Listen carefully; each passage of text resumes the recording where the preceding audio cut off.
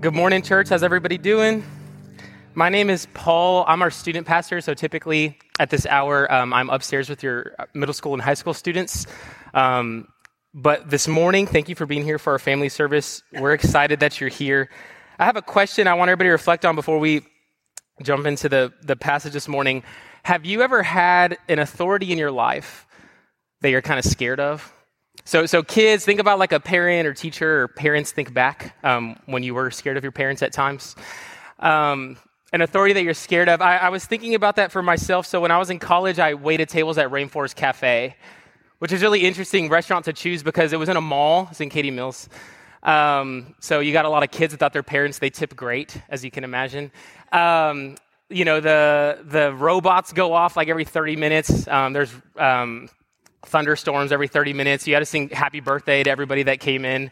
I had to dress up in a safari outfit every shift. Those who work with me know I'm too cool to dress up for things. So it was a very interesting experience, but I remember one night that I remember it very vividly. A man ordered a well-done steak, and it was the last order of the night. And so if you've ever worked at a restaurant, as you know, as soon as the last order is done, the kitchen closes. So the kitchen manager hands me the steak, and he starts shutting down the kitchen. That kitchen manager was scary, okay? He was a yeller, so he would yell. His face would get real red. I'd seen him fire people on the spot. He was a very intimidating man, okay?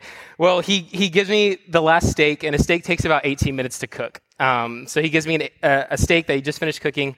I'm walking it out to my last table. I step out of the kitchen, and I'm a little bit distracted talking to someone, and I slip the plate down, and the steak falls on the floor, all right?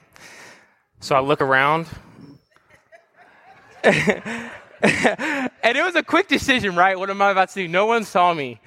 So with my hand, I pick up the steak, all right? And I put it back on the plate, and I walked it out to the table. Aren't you glad that I'm your student pastor, not your waiter for lunch after service? So I put the steak back on the plate, and I walk it out to the guy, and then I felt even more bad because he tipped me really well that night, and I was like, man, I almost wanted to give him the money back, but I remember that night, and there's a few reasons I did that, but the real reason is I was scared of two people, right? One, I was scared of the customer because I wanted to get tipped, and I didn't want to have to tell him, hey, I know it's already 9 p.m., but you're going to have to wait another 20 minutes for your dinner to come out, right? So I was embarrassed, and I was a little bit nervous to tell him that, and then I was also really scared of the kitchen manager, right? Because the kitchen had already started closing, so he was already telling his cooks to go home. They had already started washing everything. I mean, it was going to be a mess if I went back in there and told him, hey, I dropped this steak. And I was really scared of how he was going to respond to me, right? About a year ago, I preached on Job, and we talked about how life isn't always fair and how sometimes things happen to us, and it's not fair to look at God and ask, why are you doing this to me? But sometimes we're in a broken world, and things aren't always fair. But what we're going to look at this morning, we're going to be in Lamentations chapter 3, so you can flip there because we're going to be skipping around the chapter all morning. But in Lamentations chapter 3, you see Israel put themselves in a really bad spot. And they know it's their fault. And they know God is the reason that things are happening to them. And so what I want to look at this morning is, what do we do when we put ourselves in a bad spot? And what do we do when we know that something tough or bad is happening and it's our fault? Right? When I dropped that steak, I knew it was all on me. It was no one else's fault. And I had to figure out what I was going to do. And so what do we do when we find ourselves in that situation? A couple good things to know about Lamentations. Tradition would say that Jeremiah wrote it. We don't technically know, but most people think it's Jeremiah. But that's not the most important thing about this morning. The most important thing to know is the situation that Israel finds themselves in when the author is writing this book, okay? So think about the people of Israel. They've been made all these great promises by God. They become a great nation. They had all these great kings like David and Solomon.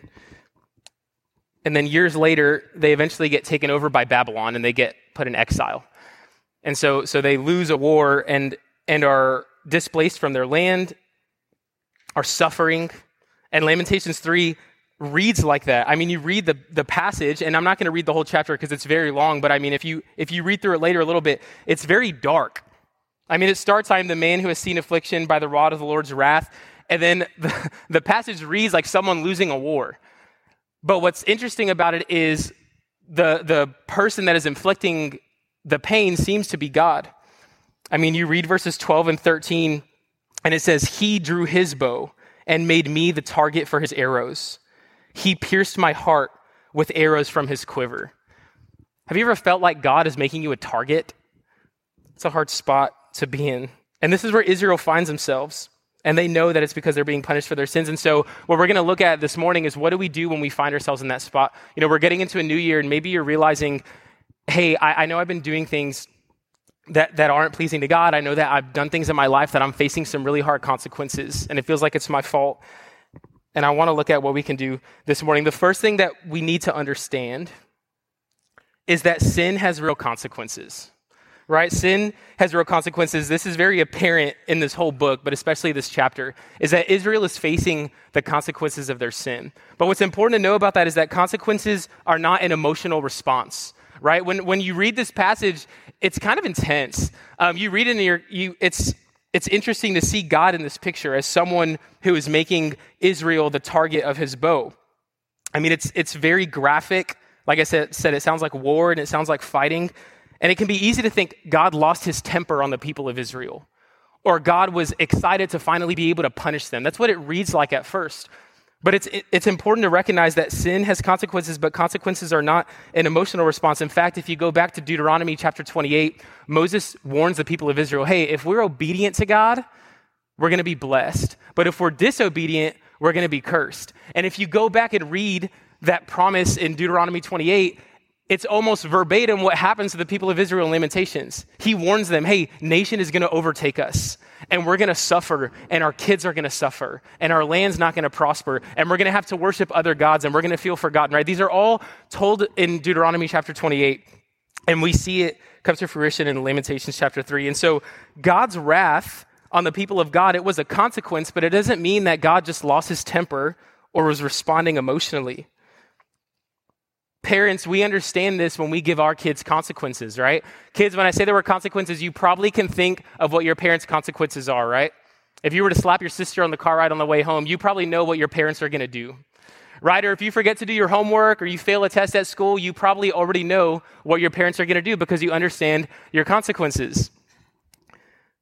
Report cards growing up in my school used to not only have your grade, but it was really annoying because next to your grade, they also gave you like behavioral remarks, which are the worst, right? Because I would get mostly A's and B's, and my parents were happy with that, but they weren't even worried about that because they knew my grades would be decent. They would look at the behavior, right? And for some reason, every teacher said I talked excessively. I didn't understand. But I would always get excessively talks in class, and it really got on my parents' nerves because it would come up over and over again. And so the consequence I always knew would be my mom would ask me, who do you sit next to in that class? And then the follow-up would be, well, you're not allowed to sit with them anymore, right? That was the consequence, and I hated it. And I was always scared of my mom seeing that because I knew what the consequence would be. But did that mean that my parents had a temper problem, or that they were excited to punish me? Or did it mean that there was a consequence with the hope of correction, right? Consequences are not necessarily an emotional response. And just like any good parent, God is the same way, even in Lamentations chapter 3. As dark as it reads, I want to skip down to verses 31 through 33. It's really interesting. The author says, for no one is cast off by the Lord forever. Though he brings grief, he will show compassion. Remember, this is coming on the back end of this very dark chapter of it sounding like God is trying to kill the people of Israel. And then you move forward and he says, for no one is cast off by the Lord forever. Though he brings grief, he will show compassion. So great is his unfailing love, for he does not willingly bring affliction or grief to anyone. I like the NLT version. It says that God does not enjoy dealing affliction or pain to his people, right? So like a good parent, it's not that God enjoys seeing the people of Israel in pain. It's not that he's excited to punish them, but it's that they're facing a consequence for something they've done in the hope of correction. But even then, as Israel finds himself in this position, we can still ask the question, well, how can they see God, or what can they do in the midst of this? I mean, they've been taken over by Babylon. They've probably lost friends and family. They've lost their homes. They've been displaced. Well, what can they do now? How can they see God? What can they have hope in? Because right now it feels pretty hopeless. And it sounds nice to say, okay, God doesn't like punishing me, but I'm still facing this consequence, and it feels a lot like a heavy punishment. So what am I supposed to do? The next thing that gets a little more encouraging, I promise, is that God's mercy never runs out. That God's mercy never runs out. This is going to be the passage that I want to focus on this morning, is chapter 3, verses 21 through 23. This is the first positive note in pretty much the whole book. It's been really dark up to this point. And in verse 21, he states, "Yet this I call to mind, and therefore I have hope." So this is where his hope can be. "Because of the Lord's great love, we are not consumed, for his compassions never fail. They are new every morning. Great is your faithfulness." It's so interesting how in the same breath of saying, I'm the target of God's arrows, and it feels like God is trying to stomp me into the gravel, and then he transitions and says, "But I have hope because God's mercies are new every morning." God's mercies never run out. This is really foreign to us because we're used to things in life that run out, right? There's not very many things in life that are unlimited. Even for us as people, as parents, our patience runs out, right? As kids with your siblings, your patience runs out. You can only mess up at work so many times. I think about Rainforest Cafe. One of the reasons I was scared, I guess I didn't say this detail earlier, but so if you got 3 write-ups, you were fired like no matter what, right? And so dropping that steak, I knew was going to be a write-up. Well, I knew eventually my chances of working there could run out, right? If I got written up enough times. At home with your parents, maybe you know you only have so many strikes, right? We know that our money runs out. Things in life, we're used to them running out. And so the idea of saying that God's mercy never runs out feels very foreign and unnatural to us. We end up asking ourselves, where is the line? How much sin is too much sin? When will God finally be fed up with me? When will he be too annoyed with me? When will he want to give up on me? Because we put our own attributes on him, and we think if I were in God's shoes, I wouldn't like me. I wouldn't love me. I wouldn't want to send my son for him. I would be tired of me by now. There's no way that God's mercy is unlimited. There's no way that it doesn't run out. But this is the promise we see in Lamentations chapter 3. It's a great, great promise. It reminds me of the way my wife parents with our son. So we have a 3.5-year-old, and we thought 2 was hard, and then he turned 3.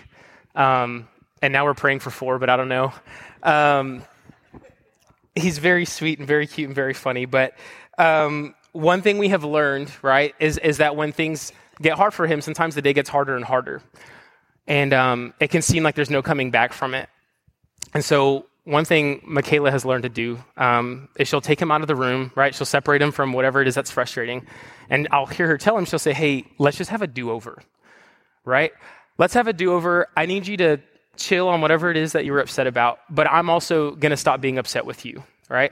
I'm not going to hold it against you for the rest of the day. We're not going to keep bringing it up. He always asks us, "Am I in trouble?" Because he's like me. He doesn't like feeling in trouble. So he says, "Am I in trouble?" No, you're not in trouble, right? Let's just have a do-over. Let's both move on from this.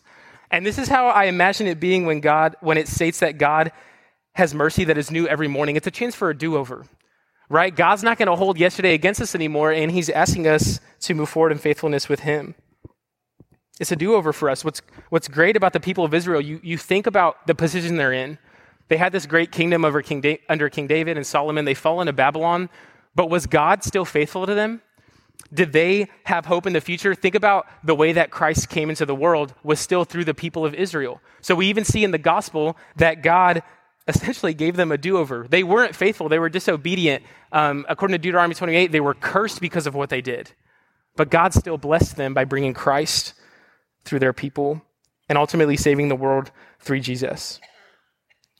So even with Israel, even though it seems like they're facing the heaviest of consequences, God's mercy with them did not run out. He did not grow tired of them. He did not give up on them. And so the good news for us this morning is that it's never too late for a do-over. Maybe you've done something in your life and you're telling yourself, "I don't deserve God's help anymore." Maybe you're saying, "I put myself here," right? I messed up and I'm the reason things are so broken around me and falling apart. I know I'm going to mess up again.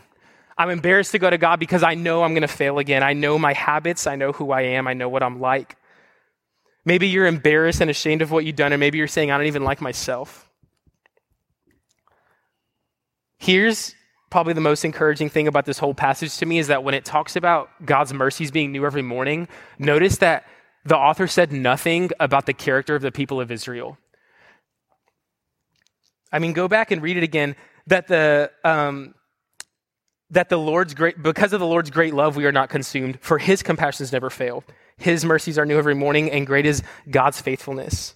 It states nothing about because Israel was lovable, because Israel was owed love, because Israel deserved love, because Israel did something good. It doesn't say anything about that. It says that because God is so great, because he is faithful, because he is full of love, because of who he is, we get mercy. That should be encouraging you to this morning, because what that means is that it's not too late for a do-over for you, because it has nothing to do with how good you are. That's the good news of the gospel, that God doesn't look at you and say, what have you done to earn my love? What is your future going to look like so that you're worth saving? God says that because of who he is, because of how great he is, that his love is stronger and his mercy is new every morning for us.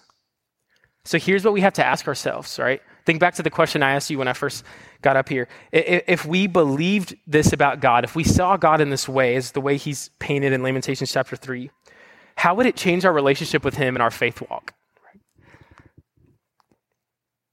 How would it change your faith walk if you saw God as a God who is for you with mercy every morning for you that is new? So kids and adults, I want you to think back, and I know we have teachers in the room and you're all great. I know a lot of you personally, and I know you're great teachers, but I want kids and parents to think back to the meanest teacher you ever had. A teacher that you were scared of, right? We all have one of those. Mine was my high school Spanish teacher. I want you to think back to the teacher that you were most scared of, that you felt like they were so mean and they were so harsh and they had it out to get you and you were just always in trouble, right? We've all had one of those. Think about that teacher. Then I want you to think about the teacher that you had, because we've also all had one of these, that you felt like they just wanted you to succeed and they were for you. You knew that they spoke highly of you to your parents and to your other classmates. They encouraged you. They told you good things about yourself. They pointed out how great you were and what you were doing and your growth. When you forgot to do something, they gave you a second chance to do it. They pointed you in the right direction to keep learning. They helped you learn in the best way that you could. They wanted you to succeed. And you felt like truly, hey, this teacher has my back. They are for me. Which one of these teachers were you more inspired to follow?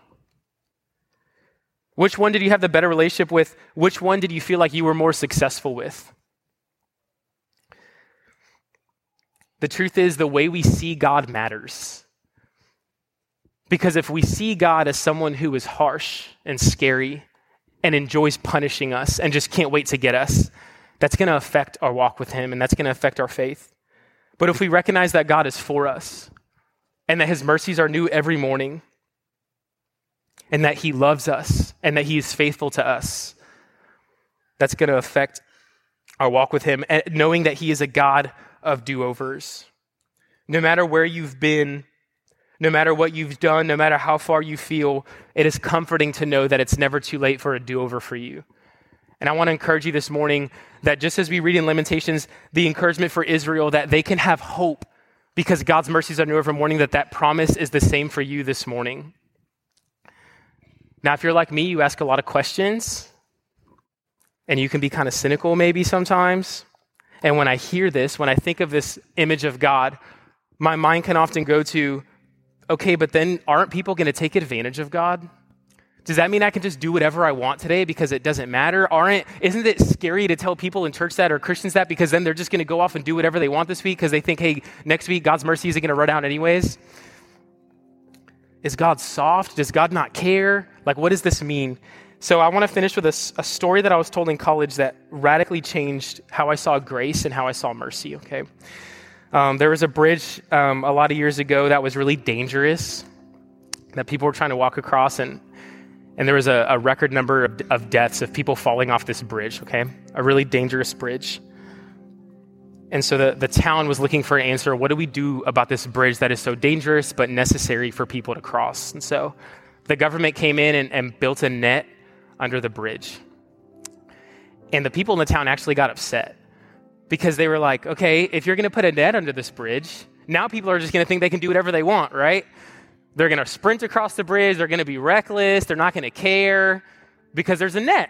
And so now more people are going to fall off the bridge, and then it's going to be a pain to get them off the net, and people still might get hurt, and this is a dumb idea, right? We shouldn't put a net under this bridge. But what's interesting, in the next year that followed the net being placed, is that there was a record low number of people that had fallen off that bridge. Because when people knew that there was a net under them, they walked with confidence, They walked feeling safe, and they fell less often.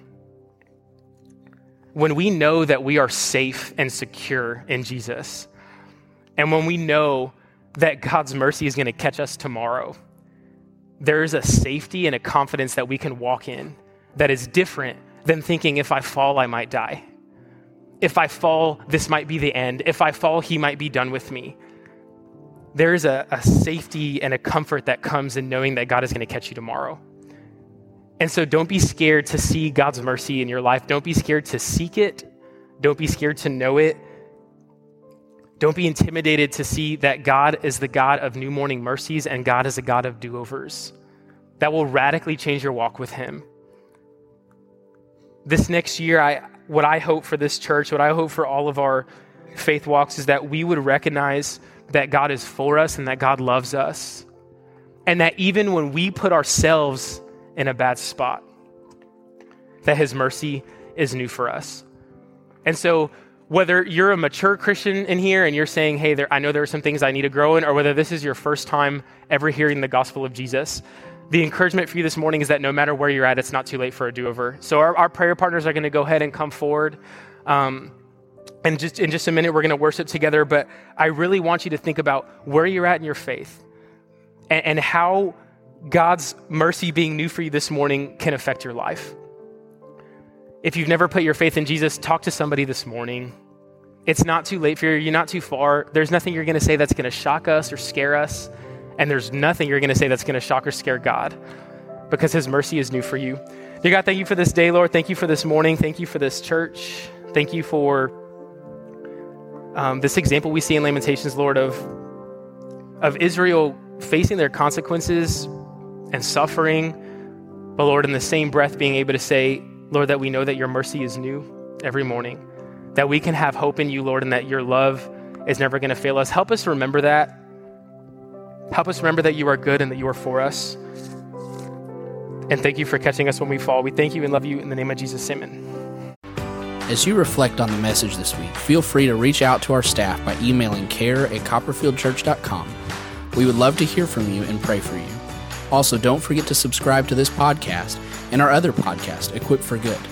Thanks for listening.